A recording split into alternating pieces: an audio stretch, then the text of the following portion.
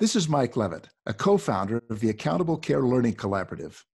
Our nation is faced with two very important, but sometimes competing priorities.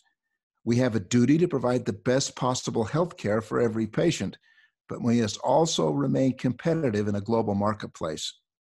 That's what value-based care is all about. Our challenge is to create a uniquely American system of health care. Truly, we're in a race to make value work.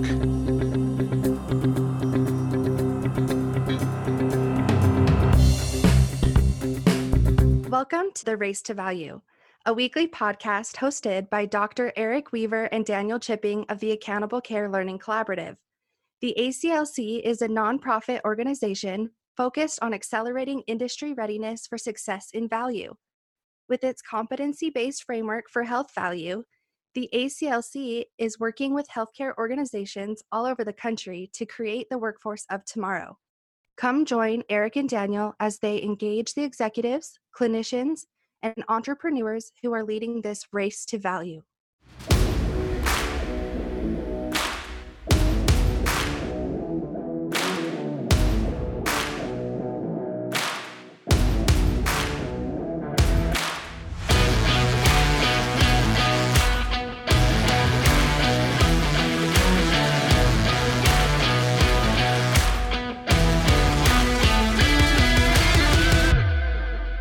Race to Value listeners, our guest this week is Edward W. Marx, Chief Digital Officer for Tech Mahindra Health and Life Sciences.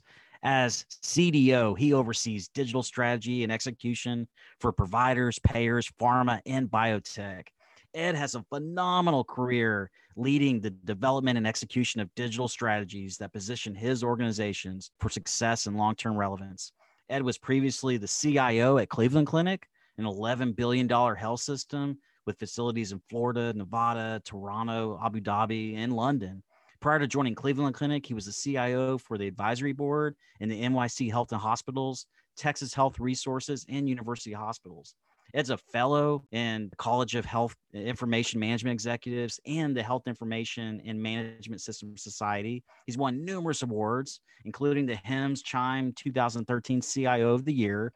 He was recognized by CIO and Computer World as one of the top 100 leaders. Becker's named him as top healthcare IT executive in 2015. And in 2016, he was one of the 17 most influential people in healthcare. He's also authored 5 books, including the one that we're going to talk about today, the 2020 healthcare bestseller, Healthcare Digital Transformation: How Consumerism, Technology, and Pandemic Are Accelerating the Future. Eric, what I love about Ed is healthcare is experiencing this digital transformation that's been decades in the making, and he is one of the premier leaders of this big tech revolution. And it's more than a tech-focused audience conversation. To successfully navigate this digital transformation journey in healthcare, we need forward-thinking strategic leaders who are willing to take charge, embrace technology-led innovation, and boldly position their organizations for a digital transformation that's continual. It's so awesome to have Ed Marx as a guest today. He's one of our leading experts on AI, machine learning, and other disruptive technology innovations in healthcare. In this area of COVID-19 disruption and heightened consumer expectations for care delivery, Ed is the trusted advisor that healthcare organizations go to for advice on how to proceed in their digital transformation journey. Consumer-centric, data-driven care delivery enabled by tech innovation, it's necessary for achieving value in our country. In his book, Healthcare Digital Transformation, Ed provides a blueprint for digital transformation success. The insights he shares and that we'll discuss today on our podcast episode enable healthcare and technology executives with what is needed to win this race to value. Edward W. Marx, welcome to Race to Value. It is great to have you. Well, thank you so much for having me. I'm really excited about this opportunity to speak with you all. Well, Ed, I think the last time I saw you, it was in Austin, Texas at South by Southwest. And I remember being surrounded by celebrities and rock stars. And I saw you at a restaurant on Congress, and that was my like rock star moment. Like I was like, oh my gosh, Ed Marx, man, you're the coolest guy ever. So it's really great to have you on the podcast. I'm a big fan of your work and really look forward to talking to you today about digital transformation. Well, I'm a great fan of Race to Value as well. One of the best podcasts I listen to on my daily jogs as it makes my rotation. So I'm really thrilled about speaking to you. Yeah, and any good things that I've done is really on the backs, if you will, of some awesome teams. So I have to give all credit to the teams I've been able to serve with. Well, Ed, you have a lot of interesting things in your background, and just wanted to start there today. I mean, your parents were Holocaust survivors. You're an Ironman triathlete and Team USA duathlete. You climb mountains. You love to tango, and you're a cancer survivor. And I think about the famous phrase that Socrates said, "The unexamined life is not worth living," and how he made a distinction between people who watched life and those who truly experienced it. And you're someone I think of that chooses to experience life for better or worse. And this encapsulates one of your philosophies, risk boldly and often. You write about that in your book, Extraordinary Tales from a Rather Ordinary Guy. And there was a story in that book that really connected with me. Years ago, you climbed Europe's highest mountain, Mount Elbrus. And when you reached the summit, you experienced the highest of highs. And then while touring St. Petersburg after you got down from the mountain, people in the village asked you about why you would put your life in danger to climb a mountain. And you responded something to the effect of, life is short and a sheltered life really is no life at all. And then literally almost moments later, you see two young ladies get hit by a vehicle at the intersection of the Kazan Cathedral, and you held them as they took their last breath. And I just wanted to ask you, how did that experience really reaffirm your approach to living life to the fullest? And how did that influence your career as a CIO? Also, as I understand, you recently had a bout with prostate cancer, and I wanted to just ask you, how has that really informed your life? And did it give you any perspective about what our healthcare system needs in terms of digital transformation and delivering better outcomes for patients and improving patient outcomes? Yeah, wow. I could immediately remember and sort of have chills of that scene in St. Petersburg and that talk that we had right preceding that.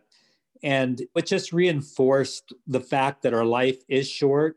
We don't know how much time is allotted to each of us. So we really have to maximize it. There are some people that say, oh, you got to chill out, you got to relax, just kick back all the time.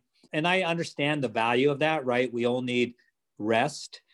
But I wanted to make sure that I did rest, but not too much. And so it's really true, man. If you want to have amazing experiences, you got to go out there and take risks and do fun things and do challenging things that take you out of your comfort zone. And you learn so much about others, yourself, the world. And so it really makes for a more rich life. I always tell people that I'm okay actually dying. I'm at peace with myself because I've done everything that's been on my heart to do. I don't want to be one of those deathbed confessionals where I'm going to have a list of, I wish I would have done that or this. So that's the way I've approached life. And it really did come home at that moment where these were these young girls. It turns out they were college students. They were about 19, 20 years old, 21 years old. And it just, wow, hit you like a ton of bricks, their life just suddenly ended. And so we knew that what our purpose was, right? We thought, oh, we're trying to climb the 7 summits, the highest peak on every continent. But then we realized, no, it's more than that. You get put into circumstances and places. And if we had not been there, I'm not sure what would have happened. I don't think it would have been quite as pleasant of a bad situation that it was because, we had medical training and those sorts of things. And while the mob just circled around and did nothing, we were able to take some action and at least hold their hands. And so, it just reinforced that, yeah, you do stuff, you get out, you learn new experiences, but there's always a hidden reason. And it's up to us to discover what that hidden reason is. It was similar when we climbed Kilimanjaro. We created a medical clinic in Tanzania that still exists today. And we hear reports every once in a while of just the amount of lives that the people there that now run it have been saving. And so it's like, did we climb? Was it for ourselves to do Kilimanjaro and be able to brag about it? No, not really. We left a bigger mark. And so that's sort of a life philosophy. And I think it helped me with the cancer, right? It was like, wow, really? I've got cancer? It was a pretty serious cancer and I had to have a pretty radical surgery. So the good news is that I'm completely healed and that I was able to take advantage of great clinicians, and my family was just amazing, especially my wife. And it's through that again, it just reinforces, come on, you need to find out what your purpose in life is, and then you need to live it to the fullest, because you don't get second chances very often. And I've had a few, and it just reinforces this whole philosophy that you really need to maximize your time on earth. Well, Ed, as I think about our discussion today on digital transformation, I was reminded of a quote by John F. Kennedy. And he said, when written in Chinese, the word crisis is composed of two characters. One represents danger and the other represents opportunity. So here we are. We have this COVID-19 pandemic crisis that's reshaping healthcare with technology. And that is the opportunity that we have to escape the danger of a system on the verge of an economic implosion. And in your book, you write about how this accelerated path to digital transformation is the biggest opportunity to eliminate friction in the healthcare value chain and create a new era of patient consumerism. So it seems there has been progress over this last year in digital transformation. I mean, we've seen a sudden upscaling of virtual care capacity and a mainstreaming of telehealth. Nonetheless, we still have some substantial headwinds. One is really the glacial pace to which our industry is shifting from fee-for-service to value-based care. For example, in your book, you make reference to the catalyst of payment reform research that showed that upwards of 90% of value-oriented payment is built on a fee-for-service foundation, and only a single-digit percentage of total dollars flowing through payment methods are linked to downside financial risk to providers. And Healthcare Payment Learning Action Network recently released its aggressive new goals for moving the broader market from fee-for-service to value through the adoption of APMs that include downside risk. And they're stating the goal of having 100% of Medicare payments, which includes traditional and MA, tied to risk, and 50% of Medicaid and commercial payments linked to downside risk models. So my question for you is, if the primary force driving digital transformation is the shift from fee-for-service to value-based care, how should leaders be framing their vision? Should CEOs be confident in selling their boards on a bold and visionary digital transformation strategy, given the economic imperative for value-based care, coupled with the groundswell of consumer pressure for consumer-centric tech-enabled care? Or should they be thinking differently? And as an advisor to organizations on a digital transformation journey, what would you say are keys to developing a digital strategy? Definitely a lot of good things happening from a bad situation. So we need to double down on that opportunity, because it would be twice as bad of a situation if we did nothing and we went back to the status quo.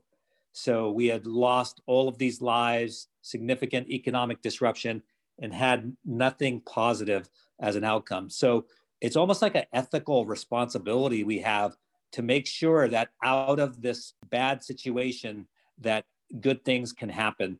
And certainly digital transformation is one of them. And it's for some of the reasons that you just cited. Certainly, we have to completely re-engineer, reimagine the financial aspects of healthcare today and move swiftly into value-based care. It's clear that fee-for-service has not worked well, and because there's not aligned incentives for one. And now we can no longer use technology as the reason for any lapses or gaps in these processes and why we haven't gone further than we have. So the technology is there, and I believe the consumers are there and demanding change. I think it really comes down to leadership.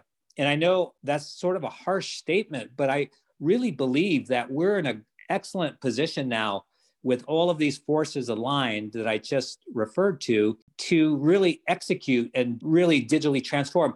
And the other thing is the quality of care. It's important financially. We all know the GDP numbers of healthcare, and it's way more than any other developed nation, but yet our quality indicators are average in comparison. So we know that we could really move the quality needle as well. So not just the financial aspects, but the quality, which is what I'm more concerned about, because I think we have a lot more room for technology to enable care, to enable better outcomes. So those couple of things are going on. But the other force that we allude to a bit in the book, and I don't know that on the provider side, when I say provider side, I'm talking like hospitals and large physician groups. I don't think we quite understand the velocity of change and digital transformation that is happening in other sectors of healthcare that will soon completely disintermediate healthcare provider side as we know it. And the thing is, that's a little bit, I don't want to say frustrating because I don't want to come across too negative, but I just deeply concerned. So what's happening is in this disruption, you're going to have new players entering the market, taking care of patients. And I know what I'm about to say is a little bit controversial, that may not have the same best interest in the patients and the communities that they live in than a traditional provider like a hospital, right? If you think about a community, hospital is somewhere in the center of the community. It's where people get care. It's where hopefully people are getting wellness, and it provides jobs. And it's just a really integral part of the community. Now, if you start having other organizations taking care of those patients in the community, and that hospital no longer becomes part of the central part, the heartbeat of the city, I think you're putting things at risk. And so again, I think the writing is on the wall, and it's clear because the new entrants, and I'll mention them in a second, they're not shy about telling everyone what they're doing. So that's why I'm a little confused and disappointed why we on the hospital side, provider side, haven't taken much action yet with the whole digital transformation. So what I'm talking about is really the introduction of retail. So let's talk CVS first, and Walgreens, Walmart.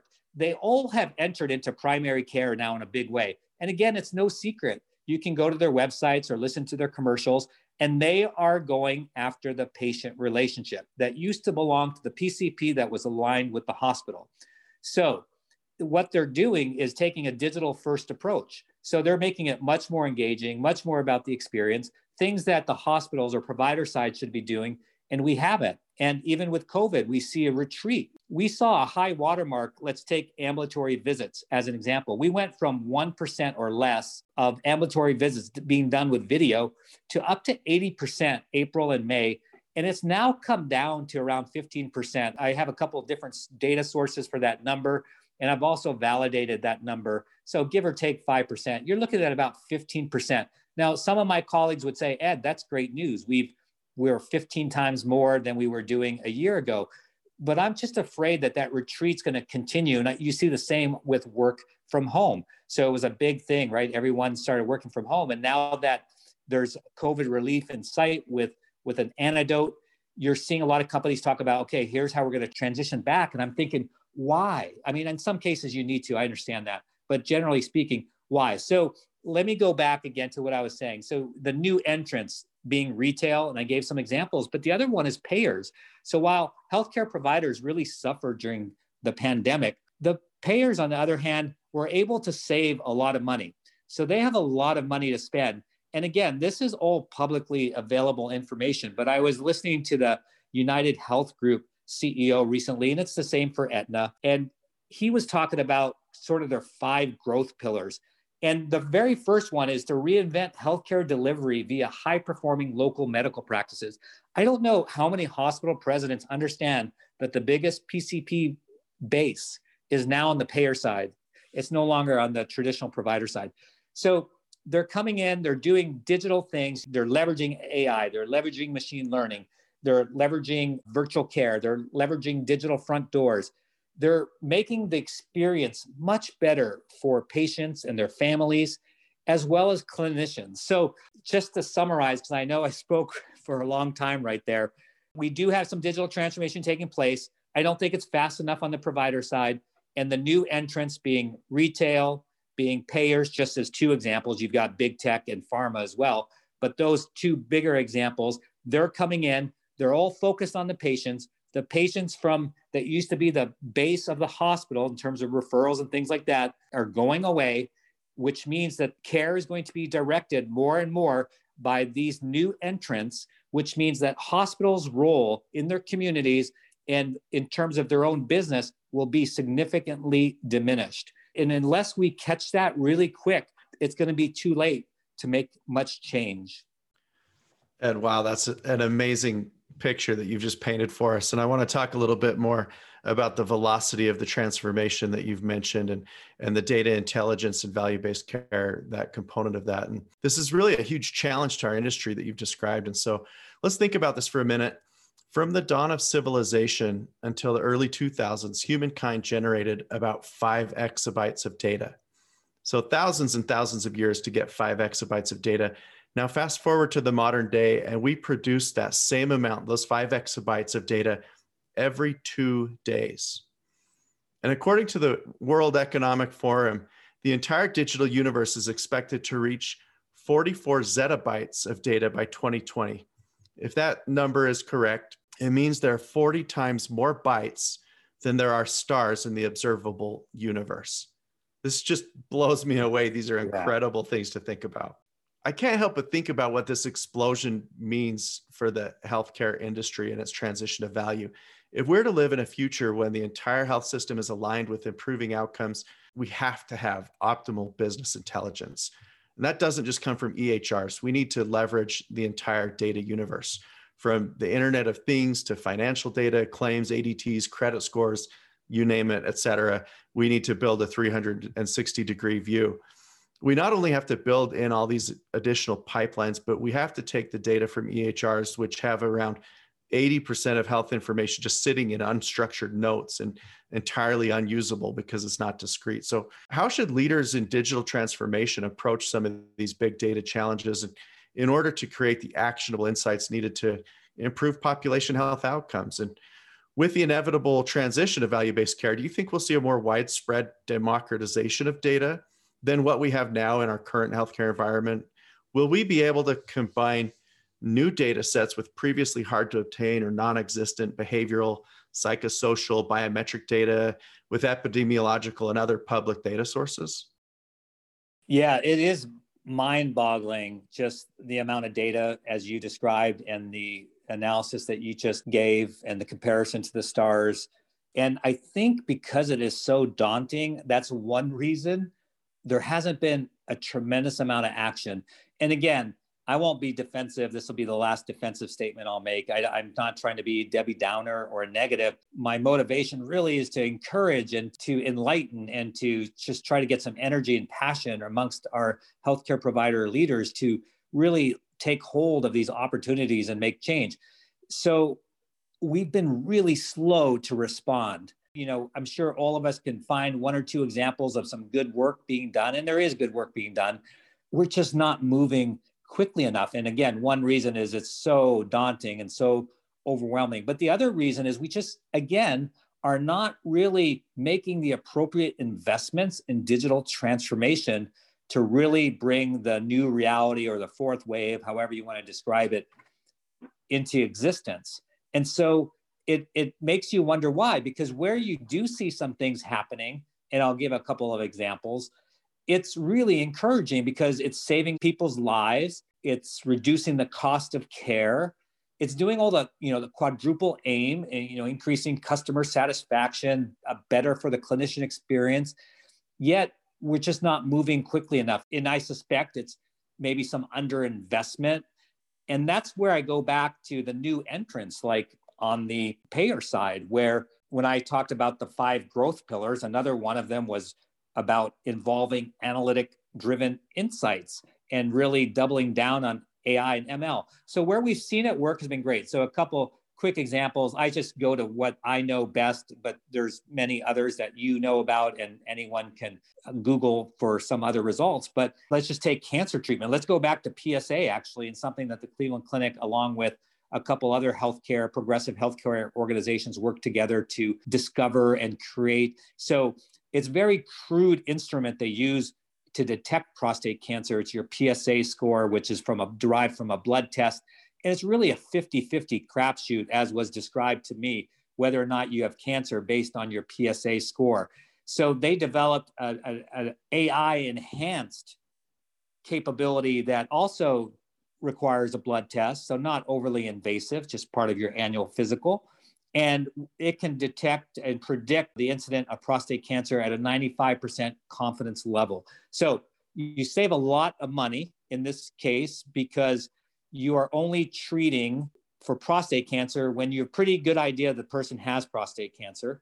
So you're not chasing down costly rabbit trails. The patient experience is much, much better because you don't have this fear that you have prostate cancer when you really don't. And from a quality of care, you're catching things faster. That's one example. I could give many others related to cancer and the efficiency of imaging and those sort of things. All of them point to, again, almost going back to the quadruple aim of reducing costs, increasing quality, better patient sat, oftentimes easier for the clinicians. Like in the example of pathology or radiology, right? The clinician is automatically leveraging AI so that they don't waste much time on things that are clearly require no level of that sort of expertise and can really focus on those images that show a significant threat or danger. So those are the type of AI and ML capabilities that we really need a lot more of. Unfortunately, the examples I give you and that you'll hear from others are really spot examples. They're not pervasive or systematic examples. And I just think we need to move faster because, again, not only is it the right thing, but the payers are moving much, much more faster. And if we want to have a chance at keeping our health systems viable, we're going to need to really move a lot faster. Well, Edward, you've done a great job in explaining how there's never been a greater need for technology-enabled healthcare. And I wanted to explore, how you go about forming partnerships with technology companies. Clearly, there's been just a resounding affirmation in the digital health investor community over the last few years, even in this current year. I mean, despite the U.S. officially entering recession in February and the spread of COVID-19 affecting global supply chains, consumer sentiment, and public and private markets, U.S. digital health venture funding is on track to set annual records for overall funding, number of deals, average deal size. In fact, the first half of 2020, it saw more funding than any previous first half of the year, ending at $5.4 billion. Beating the prior record of $4.2 billion set in between January and June of 2019. We recently had Stephen Klasko on our podcast, and we talked a lot about this emerging crop of digital health companies and how they're being fueled by all these billions in venture capital and how that's really a force to remake healthcare with a technology-led approach. And we're hearing a lot about the promise of these future unicorns and whether or not these companies will make it to $1 billion in valuation and market cap and then truly create the scale and impact. But what I learned in your book, and I wanted to explore this with you, is, you were, positing that we shouldn't be thinking about just these innovators exclusively in terms of driving a digital transformation in our industry. I mean, there's other groups that are also leaders in this change. I mean, you reference data custodians, which are the EHR vendors who own the data and the workflows. And you have enabling platform companies like Google, Microsoft, Apple. You have arbitragers like Accenture and Deloitte that rely on human expertise, scale, and locational advantages to deliver services. So for our listeners out there that are leading a digital transformation strategy in their organization, what advice would you give them about how to form the right technology partnership? So we really painted this picture of a very difficult situation, but as you mentioned at the top, it creates opportunity. And you can look at all these numbers and the situation and put your head down and just give up or not take the sort of assertive action that I am certainly an advocate of. So what is one way that you can make a change and make a difference? And you don't have to do it all on your own. And so it really is around the concept of partnering. And you just described several different versions of that. And so that's one thing that I've been a huge advocate for many, many years. And I'll give you some examples and really encourage the listeners to break with tradition and go ahead, take a risk, and bring in partners from not only outside of your healthcare system, but outside of healthcare. So I recall, I don't know, I hate to think that it was 20 years ago, I think it was close to 20 years ago, I became a CIO. I was pretty clueless. I was really young. I wasn't really trained in a classical way, but perhaps that's what saved me. But I had a CEO who gave me this amazing opportunity and I ran with it. And one of the first things I was faced with was, because we had grown through merger and acquisition of about 6 different, what they would call PBX or telephone systems. And each one was coming to end of life, and it was going to be very expensive to replace each one. And they represented like 3 or 4 different companies. And there was this new technology that was pretty stabilized. I would not pretty stabilized. It was stabilized in all other industries. And it was called voice over IP. It's things we all use today, but back then, 20 years ago, that was new for healthcare. And so when I looked at the cost of, wow, how do we transform university hospitals? This was in Cleveland. How do we transform our ability to communicate, because video was starting to become big. And obviously you need a network to work and transport data, and you need voice. So what could we do to really invest in all 3 of those, saving dollars and increasing quality and being able to do some new things? Well, if we had gone the traditional route, 1, we would have gone broke. And 2, we would have still be left with aged network or an aged video capability.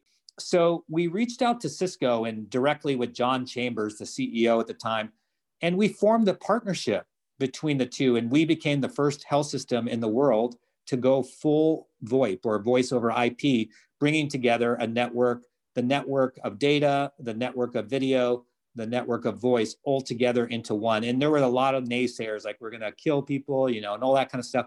No one ever was injured. No one was ever hurt. And it became a model. We were able to transform the way that we communicate internally. Today, it's sort of everyday thing, but 20 years ago, it was very novel.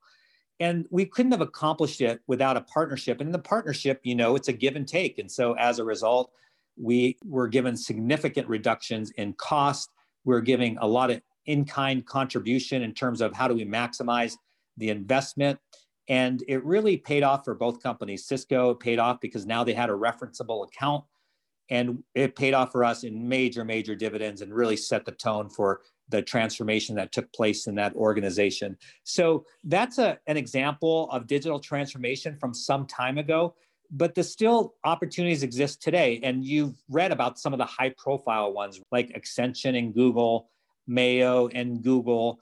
And certainly when I was with the Cleveland Clinic, we were very close to doing something very similar with looking at a couple of different companies. But the reason we did that is we knew that on our own, we would only get so far. Let's just say on making up an example here in terms of baseball, we could easily get a single on our own, easy. We could probably get a double on our own, a stand-up double, but trying to go for a triple, that would have been kind of close. But working with a partner, home run. And so that's what I've always been keen on, and is a key accelerator for success, is really partnering. And then again, the other thing is look outside of healthcare. So the companies I mentioned all are outside of healthcare and have a healthcare practice, but there may be a company out there that doesn't have a footprint in healthcare that you might want to consider, or at the very least, bringing in best practices from other industries. So a good example, and I'm not going to name the companies just because I'm close with them and I don't want to come off as a commercial of any sort, but we talk a lot about consumer engagement, right? So almost every industry is superior to healthcare when it comes to consumer engagement. So why do we keep looking to our traditional healthcare vendors for a solution? To me, it doesn't make sense. This is an example of why we are not moving fast enough. We're very stuck in tradition. And so one of these traditions is, hey, do you have healthcare experience? No, you don't? Okay, we won't talk to you. I'm like beside myself when I hear that sort of thinking, not only on companies, but on people. They always ask that in the resume. We need 20 years of healthcare experience. I'm like, no, I want 0 experience. We're seeing that now with the hiring of chief digital officers. Most of them are coming from outside of healthcare. They're coming from consumer goods. They're coming from Disney. And the reason is, and I'm glad some of the CEOs, and like the one that you mentioned that was on your program recently, they're very progressive and they're doing that to accelerate the adoption of digital transformation. So back to partnering. So we're looking at how do we create better consumer experience? how do we better engage? Because we all know the more engaged the patient is and their family, the better the outcome and the cheaper the cost. So it's a win-win-win for all aspects of healthcare. So why not work with the company that does Starbucks or whoever you think is really good? Like if you look at your own apps or what are the top apps in the App Store, it could be a gaming company. So think outside the box. It's not that hard. It really isn't that hard. The other thing, so partnering inside and outside of healthcare, and these relationships, and I've done many, they really do work. So a leader should really pursue these. The other thing, and you didn't ask this specifically, but just because it's related, let me just pick this up really quick. It's on financing. So you run into the same obstacle inside of many health systems that are traditionally run. So you have a traditional CFO, just like you have a traditional CIO, and you're going to run into some of the obstacles I just shared about not wanting to partner, certainly not outside of healthcare, and always hiring from inside of healthcare, is the way that we look to finance digital transformation. We always want to look at a one-time investment. Like if we were going to get electronic health record like 10 years ago, we would come up with a budget, just making this up, $100 million. And the CFO, you have to prove yourself, which is good, go through all that ROI and cases and things like that. That's all good. But they're looking at it as a one-time sort of expense. Digital transformation is just the cost of operating. You can no longer look at it as a project to fund. And that was one thing that I tried really, really hard to embed in my last organizations, is that you need to look at digital transformation as just a percentage of your operating cost that's fixed in perpetuity. So think about this. Most health systems do the same with physical plant. All health systems have hospitals and buildings, and they know that you need to do routine maintenance and keep them up. So they allocate a percent of operating budget towards physical plant. Now, how much more critical is digital transformation than physical plant? Because healthcare is moving outside of those physical plants into virtual. So how much more important is it? And therefore, why aren't we investing in the same way? So we still look at traditional ways of making those investments and the ways of financing them. And as a result of us being stuck in transition, we find ourselves behind the competition that we talked about at the top with the payers and so forth. And we need to change in all those different areas, the partnering, the way we finance, and the way we hire. Ed, as we look to the future of digital health, there are 5 major areas of emphasis that you outline in your book. Number 1 is enabling online patient experiences. Number 2, improving caregiver experiences. 3 is digitally enabling administrative functions through automation. The 4th is enabling wellness in our communities. And the 5th, creating new lines of revenue. The first one, which you've already just touched on in your last response, is the importance in patient-centered care delivery. And it's a key action step that you recommend for healthcare organizations to reimagine the primary care experience and enable consumers to access care online whenever they need it. And your belief is that having a digital front will be a powerful tool for differentiation and the competitive landscape for control over the primary care experience, which will be invaluable. So when I think about these areas, that personalization and localization are really table stakes for healthcare providers. How should organizations be thinking about how to provide instant access to information and immediate fulfillment of healthcare needs in the post-COVID era? Will the expansion of telehealth during the pandemic make patients more accepting of a virtualized experience, or will human interaction at the point of care once again become a predominant focus when we get to a new normal? And I know you've talked about this a little bit already, so maybe expand further or share with us what you think about what should be the provider organization's role in creating these consumer-centric solutions versus looking for partnerships with the tech innovators.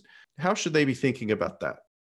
So interesting in my market. So I'm in Dallas, Fort Worth market, pretty large market. The lead commercials like I work on my bike in the morning or something when I'm not running. And the lead commercials from both the Blues and one of the major providers is all about their digital front door.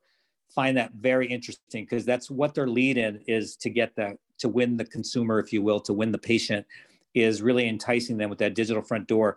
And I think part of the thing, and again, not to be taken too far out of context, but one of the limiting things I talked about tradition is we've relied solely on the electronic health record.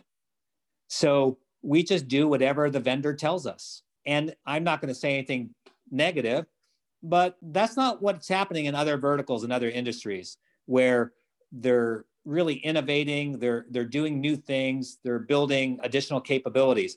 So when you think about your traditional patient portal and you compare that with, again, you can pick Starbucks or some other app that you might really like and interact with. It's different. It's much better. I mean, I gave the example recently of I have a Jeep. I drive like just a traditional Jeep, whatever they're called. And I took it in to get service. Of course, I did it all on my app. It was contactless. It was just an amazing experience, and they kept me up to date on what was happening to my Jeep. And it was really a much better experience than what I received from my healthcare provider, sadly. And I think everyone has examples of that. I've heard examples of people's dogs and things like that. So we've allowed tradition, again, to get in the way of progress. And I can tell you that the EHR vendor is not going to be there to save you if you start losing your patients to some of these other new entrants. So it's really important to focus on that area of the patient experience. And it'll be a little different depending on the particular communities, but you have to have this digital front door type of capability where you can, for those who want it, that they could do everything online. We believe that you could do 85 to 90% of any healthcare interaction online. So you're right that some patients will want to come in, right? We've heard stories and studies on elderly patients. They love the social interaction. So they still want to come in.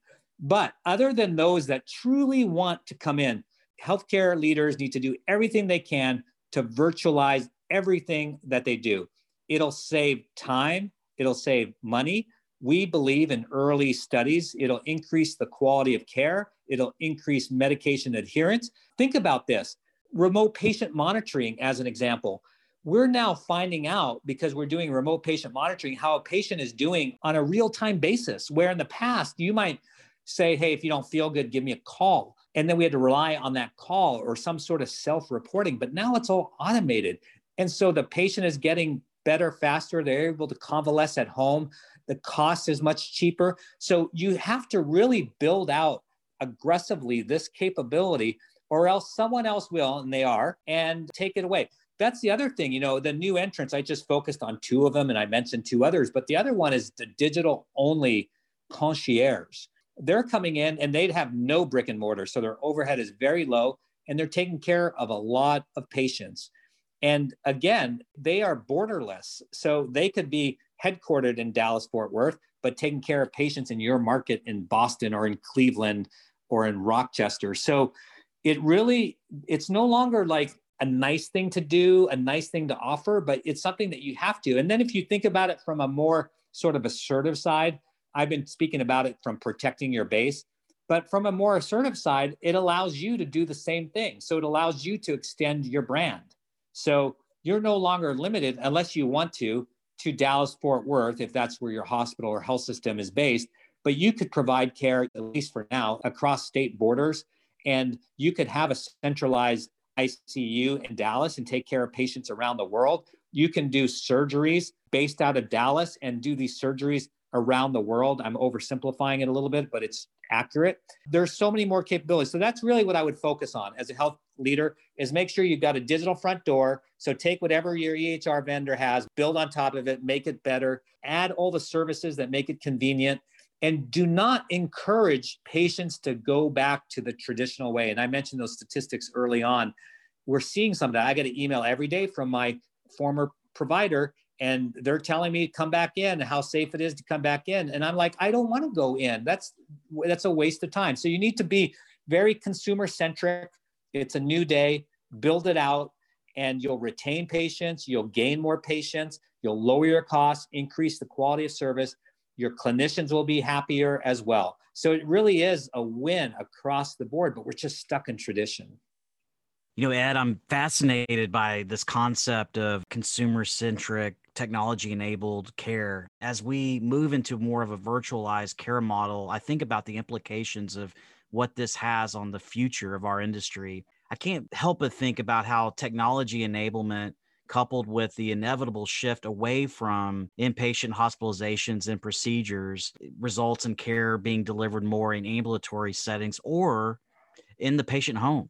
And that's going to have a transformational effect on healthcare in the next decade. COVID-19 is prompting hospitals and healthcare systems to reconsider how they deliver care to patients, and many see the patient's home as the safest and most effective option for certain conditions and patients. As a result, the hospital at home model, where patients receive acute level care in their homes rather than in a hospital, is emerging as a promising approach to improve value for patients. And I'm increasingly convinced that virtual physician visits are just one part of a continuum of care that can be delivered in the convenience and safety of the patient's home.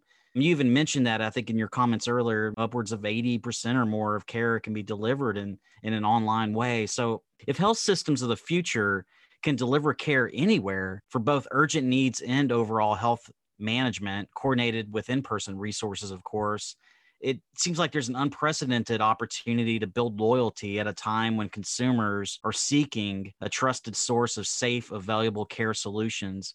And even last month, CMS launched the Acute Hospital Care at Home program to provide hospitals expanded flexibility to care for patients in their homes. Can you provide our listeners with your perspective on this hospital at home movement and whether or not this is even a real possibility? I mean, is this science fiction or is it real? And if it's real, I mean, what type of technology infrastructure needs to be in place to support increased care acuity levels, ranging from simple virtual visits to home delivered vaccinations, all the way to hospital level care in the home? Yeah, hospital at home is a reality. We're seeing that shift happen now. And again, we just need to be more assertive about moving there and not let market forces dictate us. So if there's anything that you're hearing from me on a repetitive basis, it's a call to action. And we talked about a lot of examples why that needs to happen and the benefits of doing it and what the obstacles are. And you just need to do it. So I know one thing, we were trying to be practical. If I'm a leader of a hospital, what do I need to do? One is I need to develop a digital strategy. So I probably don't have one. My experience has been about 5% of hospitals have what I would call a digital strategy. So that's the first thing. And you can do a digital strategy in 8 weeks. So where I came from, a global, very academic, complex organization, we did it ourselves in 8 weeks. And then when you add on some of the adjustments, it was about 12 weeks. So you can't give me the excuse that it's going to cost you $1 million to bring in some consulting firm and do it. You can do it that way. I just think you might want to figure out a way to do it faster. So if you do bring in external help, just do it in a way that you get the results faster than waiting on a traditional type of style and approach of 6 months to a year. But you need to get a strategy. And part of that strategy is going to be all about virtual care and the shift from hospital to home. And it is nice. And again, you can't use the technology as an excuse anymore like you could in the past. And you no longer can use the government as an excuse. You know, you were just talking about the changes in the CMS rulings, and they said the genie's out of the bottle on a lot of this stuff. So you can't use that as an excuse anymore. There really is no more excuses. So there's not only no more obstacles, except for ourselves, but there's a lot of other pressures, competitive pressures that should really push us this way. So I know that one of the bigger obstacles, and I've touched on this a couple of times, and I just want to give you an example and then really answer the question more fully, is tradition. So it was heresy when I told my executive suite, I said, hey, we need to get rid of urgent care centers. And they were like, no way, why would you do that? And I'm like, the future is virtual. The future is hospital at home. When we stand up urgent care centers, what are we really telling our consumers, our patients and their families? We're telling them, hey, we're going to set up all this brick and mortar everywhere. So we're within, 2-3 miles of your home, and you come in and see us. We're just perpetuating the system that doesn't work, that no longer works. You'll always need an ED, of course, for real emergencies, but 90% of what you do in a urgent care setting, maybe closer to 100 because the real serious things go to the ED, can be done virtually. Think how convenient that is. So anyways, yes, definitely a move to hospital at home. It should be in that strategy. And we're seeing it now. And again, I won't name the health systems that I work with today, But the only reason some of them are keeping their head above water with COVID right now is because they are treating many of the patients at home. Even patients that are on oxygen and so forth, they are treating them at home. So at first it was discharging patients early with the appropriate, we call it remote patient monitoring, with the appropriate equipment. And none of this is expensive or technically difficult. Sending them home early, discharge early, and the better is not to admit them at all if they don't need to be admitted. So you keep your free beds, not just for those who really need it, the most acute of patients, but so you can continue to do elective surgeries. Everyone's taken a financial beating and people are putting off some surgeries that probably long-term they shouldn't. And now you've solved for both of those things and you're getting this hospital at home. So it's an easy start. It's a very sort of structured start. You start with the virtual visits. You get used to that. You could stand up these things. And I'm not exaggerating because I've done all this and I do it today. You can stand up virtual visits in a week. Then you can stand up remote patient monitoring in less than a week. And I've done this in 72 hours. You can stand these things up. And the only reason I give those stats is so no one can say, well, it takes too long or what have you. We don't have the people. So then you find a partner that can help you. So I'm just trying to take away all the obstacles. And you do get reimbursed, by the way, as we just talked about from a CMS point of view, and many of the payers have followed. And definitely if you're in value-based care, it makes total financial sense. So you have these capabilities where you do the virtual visits, then you do the remote patient monitoring. And now you can do even more as you start centralizing some of your capabilities. So some organizations, there's two that I'm thinking about, literally invested hundreds of millions of dollars, built a building, and they call it a bedless hospital. Intermountain would be an example. Mercy would be an example.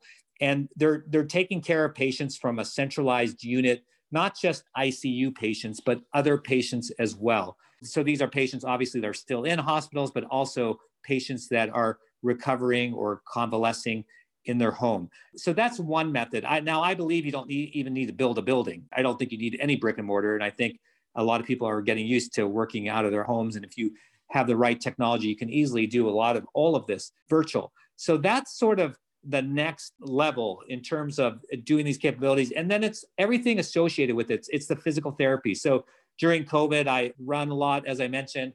I got a bum knee. I had to get some shots in my knee and then physical therapy. So obviously the shots I went in, but for the physical therapy, it was all virtual. So you can now take care of, like I said, 90% of the patient's needs while they're in their home. And so that is the future. And the quicker we all move to it, the better for all the reasons that we talked about. Again, it's really almost like the quadruple aim, but it's the patient satisfaction is higher. And we measured all this. So I tell you this with experience.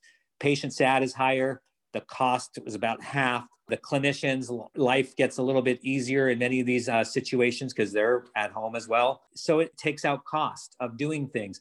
The problem, again, goes back to the fact that we have these enormous physical plants and we don't want to see them empty. And so we want the patients to come in. And then what do we do with all these employees? I know this is what many leaders are thinking about. It's a daunting task. What do we do with all of our overhead if patients aren't coming in?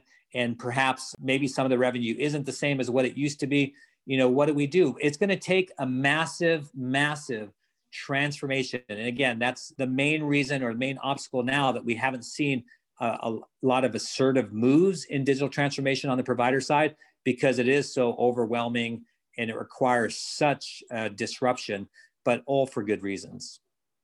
Ed, thanks for that. I'm really seeing from our conversation how digital tools can be leveraged to enhance wellness, not just for the individual patients, but for populations and communities. And let's follow that discussion. Let's talk about how, as the health system is shifting towards capitated reimbursement models, population health management, these things become important disciplines in keeping patients healthy and keeping them out of hospitals. And the digitalization of care delivery processes and the use of advanced analytics for risk profiling and stratification of patient populations will be a requirement for solvency and sustainability for healthcare organizations that are in this race to value. With more financial risk shifting to providers, health systems can no longer ignore the economics of accountable care.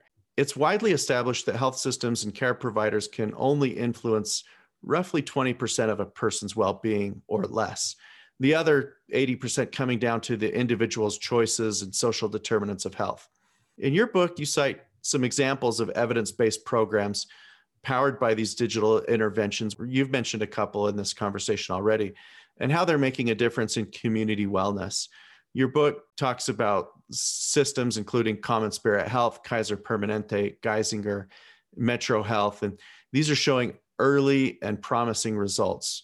Can you provide our listeners with some of these specific examples of digital interventions taking place in these or other health systems where they're able to shift away from standard treatment protocols for sick care towards this prevention and personalized medicine? And also, in this type of care model, how can AI be used for the patient segmentation and driving of interventions that are helping the community?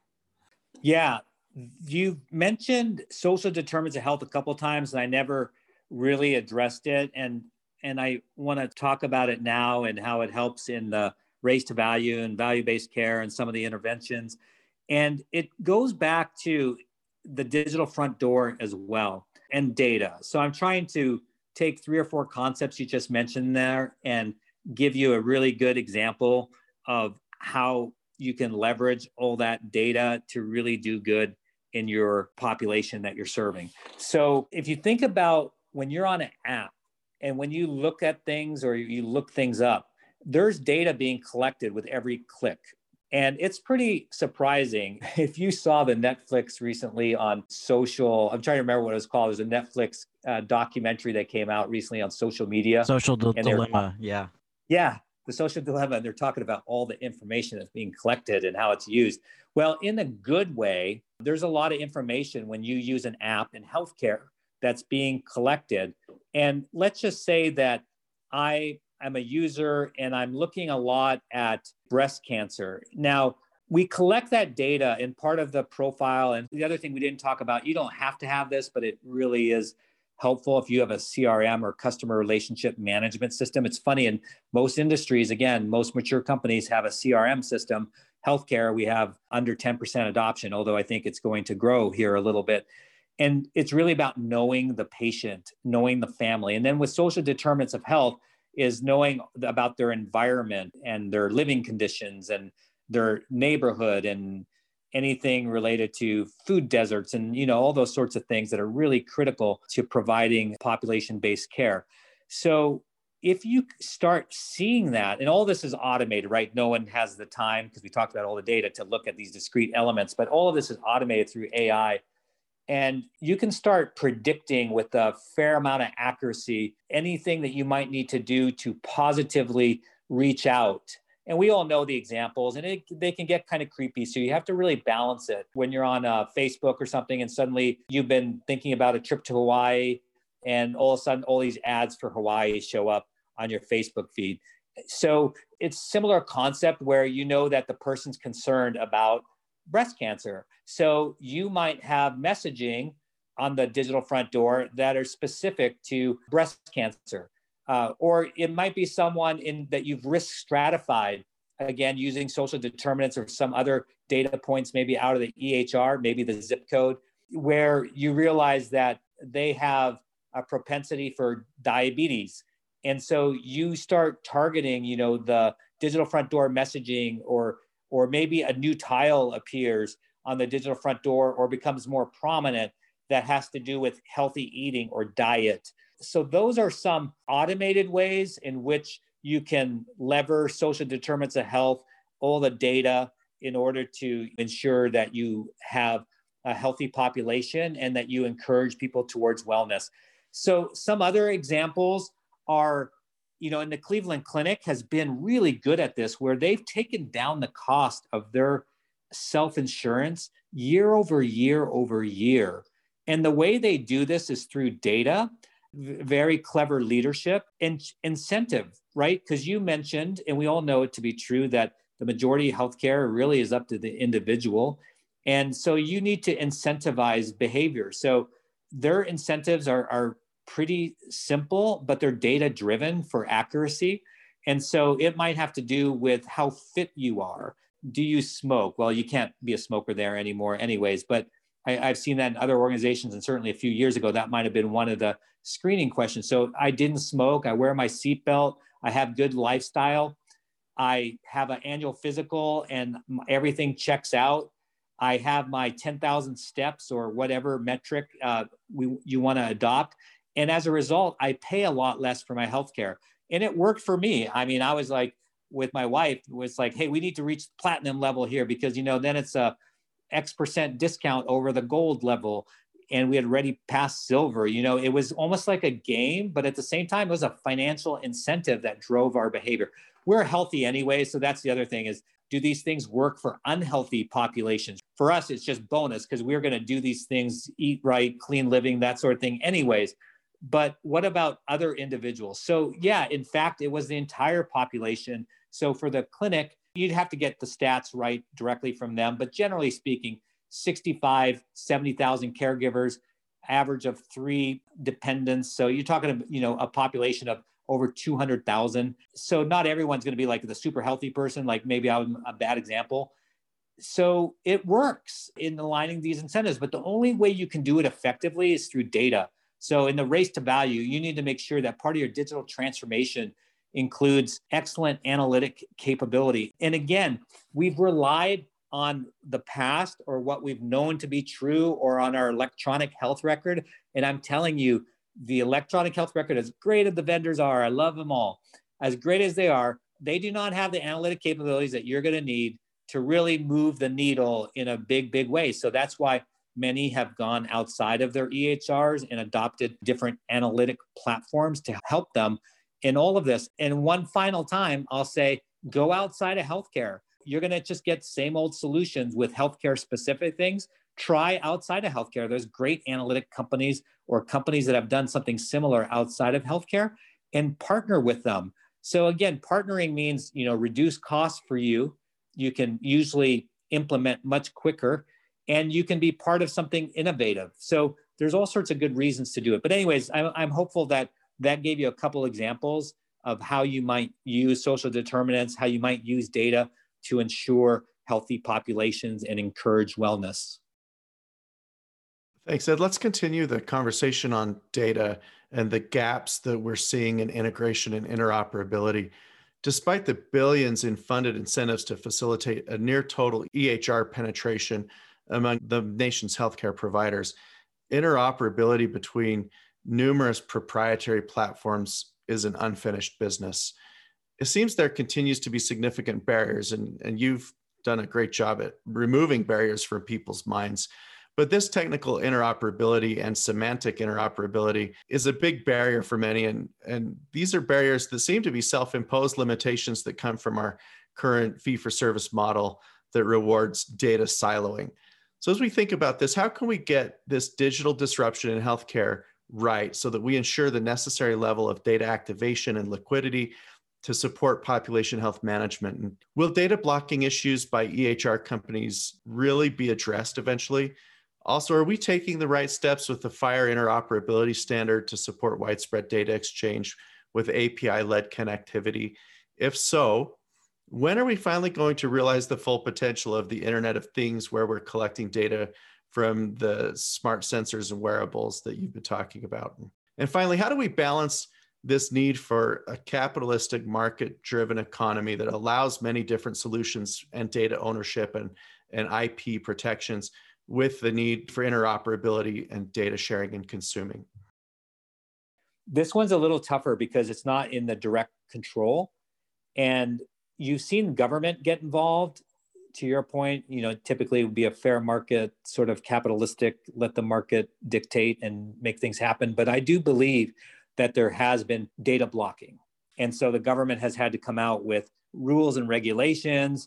And we all know that's only has a certain effect. I think it was needed, and I'm glad for it. I wish it wasn't needed, but I'm glad because it is needed that it's there.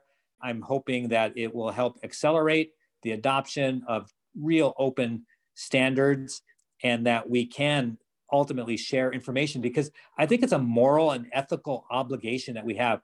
That's a realization I've been coming to recently in my role as Chief Digital Officer for a global organization, helping a lot of different health systems around the world, is that we have this moral and ethical obligation to really do the right thing ultimately for people to help save lives. I've had my life saved by digital technology. I've had the life of my firstborn daughter saved by digital technology. I've seen it numerous times. And if it didn't save life, it improved the quality of people's care.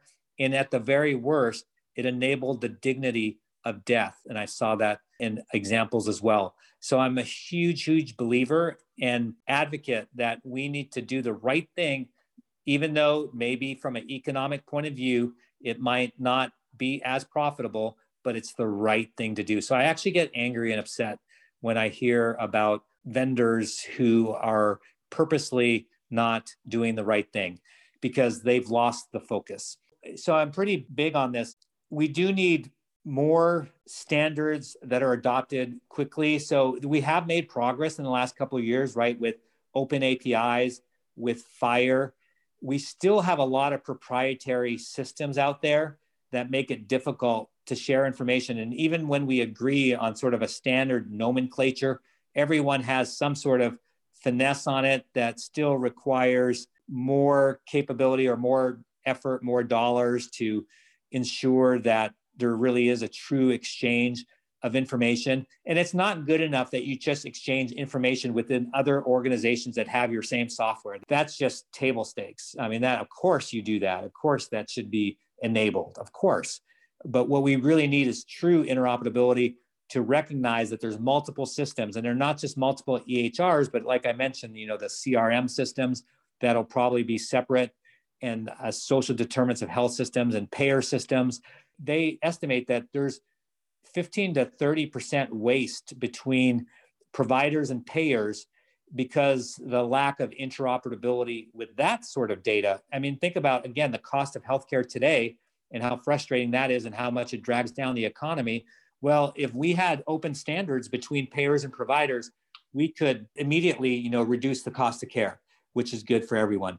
So what is the solution is further emphasis, I think, on the government to ensure that the rules that have come out are being followed. There's been some delays, and I wish there weren't delays because it's going to take that much longer.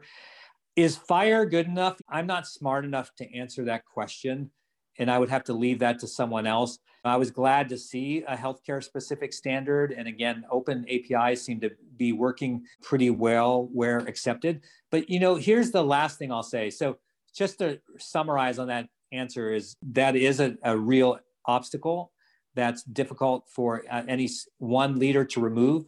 We need more government pressure to encourage the sharing of data and getting rid of individuals or organizations that seek to block data. And the third thing is maybe a look at how do we better do it in healthcare. And we've seen some other companies come in, some big tech companies recently make some pretty bold announcements on how they've done some helping. And it just needs to be done in a way that's truly open and there's no additional charges for it. So that was where I was headed with this brief summary, is that sometimes organizations look at this as another opportunity to create revenue. Again, I think it's just a moral and ethical obligation that we all work together, not look for this as a revenue opportunity and not make it so hard. So when they are forced, in some cases, to interoperate, they're charging such exorbitant fees that the health system can't afford it. So that's what I'm talking about when I say moral and ethical obligations and what some of those obstacles are. We need to make sure that that is not happening. And again, I'm a open market type of person. So it'd be very rare for me to ask for more government intervention on something. But I think this is one area where we need it, and to make sure there's no price gouging that goes on when we finally do have good open standards. But we have seen progress. We just need it more and need it faster, and to reduce or eliminate the cost of data sharing. Well, Ed, as we wrap up our conversation today, I thought a great place to land would be on workforce development for healthcare digital transformation. Here at the ACLC, we believe that value in healthcare begins and ends with the competency of the team. and reskilling and upskilling of the healthcare workforce is going to be needed for this digital transformation that we're speaking about today. As it relates to your work as an advisor to organizations on a digital transformation journey, how should we be thinking about how to reconcile the need for good data-driven business intelligence with having an educated workforce that actually knows what to do with it to improve patient outcomes? I mean, how do we accelerate the future of education so we can really reinvigorate its promise as the surest pathway to personal opportunity, but also providing healthcare organizations with the talent they need to lead a digital transformation strategy? You're right. At the end of the day, everything rises and falls on leadership. Everything rises and falls on our ability to execute. You can have the best technology, you can have the best strategy, but if you don't have the people, then you're in big trouble. You will fail to execute. I always say, look, give me average technology, give me average, whatever, but give me above average people and we will outperform anyone who has better technology and those sorts of things. So I'm a huge believer in workforce development, and I'm really glad that the ACLC is as well a huge proponent of that. And I think a leader is required to replicate themselves. I think by definition, a leader replicates themselves. And I think that moves on down through the organization. What it means is that you have a responsibility as a leader to make sure that you're raising up the next generation of leaders, or not even necessarily the next generation, but someone to displace yourself. You should always be looking to work yourself out of your role. And if we have that sort of mindset all the way through the organization, from an analyst on up, that means that we're continuously investing in people. And it always pays great dividends. Even in terms of, I know some old school leaders will say things like, well, I don't want to invest a lot in that analyst because, our average analyst leaves after 3 years. And I'm like, well, do you want an average analyst for 3 years? Or do you want to invest in one and have a way above average, an excellent analyst, and they stay for 2 years? Which is the most value to the organization? So the answer is always to invest. And yeah, of course, sometimes people take advantage of you or the organization, and that's fine. That's what happens, because that's better than the alternative of just having a bunch of average people and you don't have the workforce that you need to execute. So there's a lot of different things that you can do to encourage development, and not everything needs to cost money. And I would have that in my strategy as well. So we sort of, over the course of our time together, listed out different things you can do. And part of your digital strategy should include workforce development. And so there's many things, as I mentioned, you can do. There's the traditional routes, which I'm not going to mention because I think everyone knows them. So let me give you a couple ideas on non-traditional routes that I've taken and had great success. I like to hire people not only outside of healthcare, but with no experience. Oh my gosh, what are you talking about, Marx? They have to have 20 years healthcare experience. And look, I want to hire someone that's been in healthcare and have that level of experience.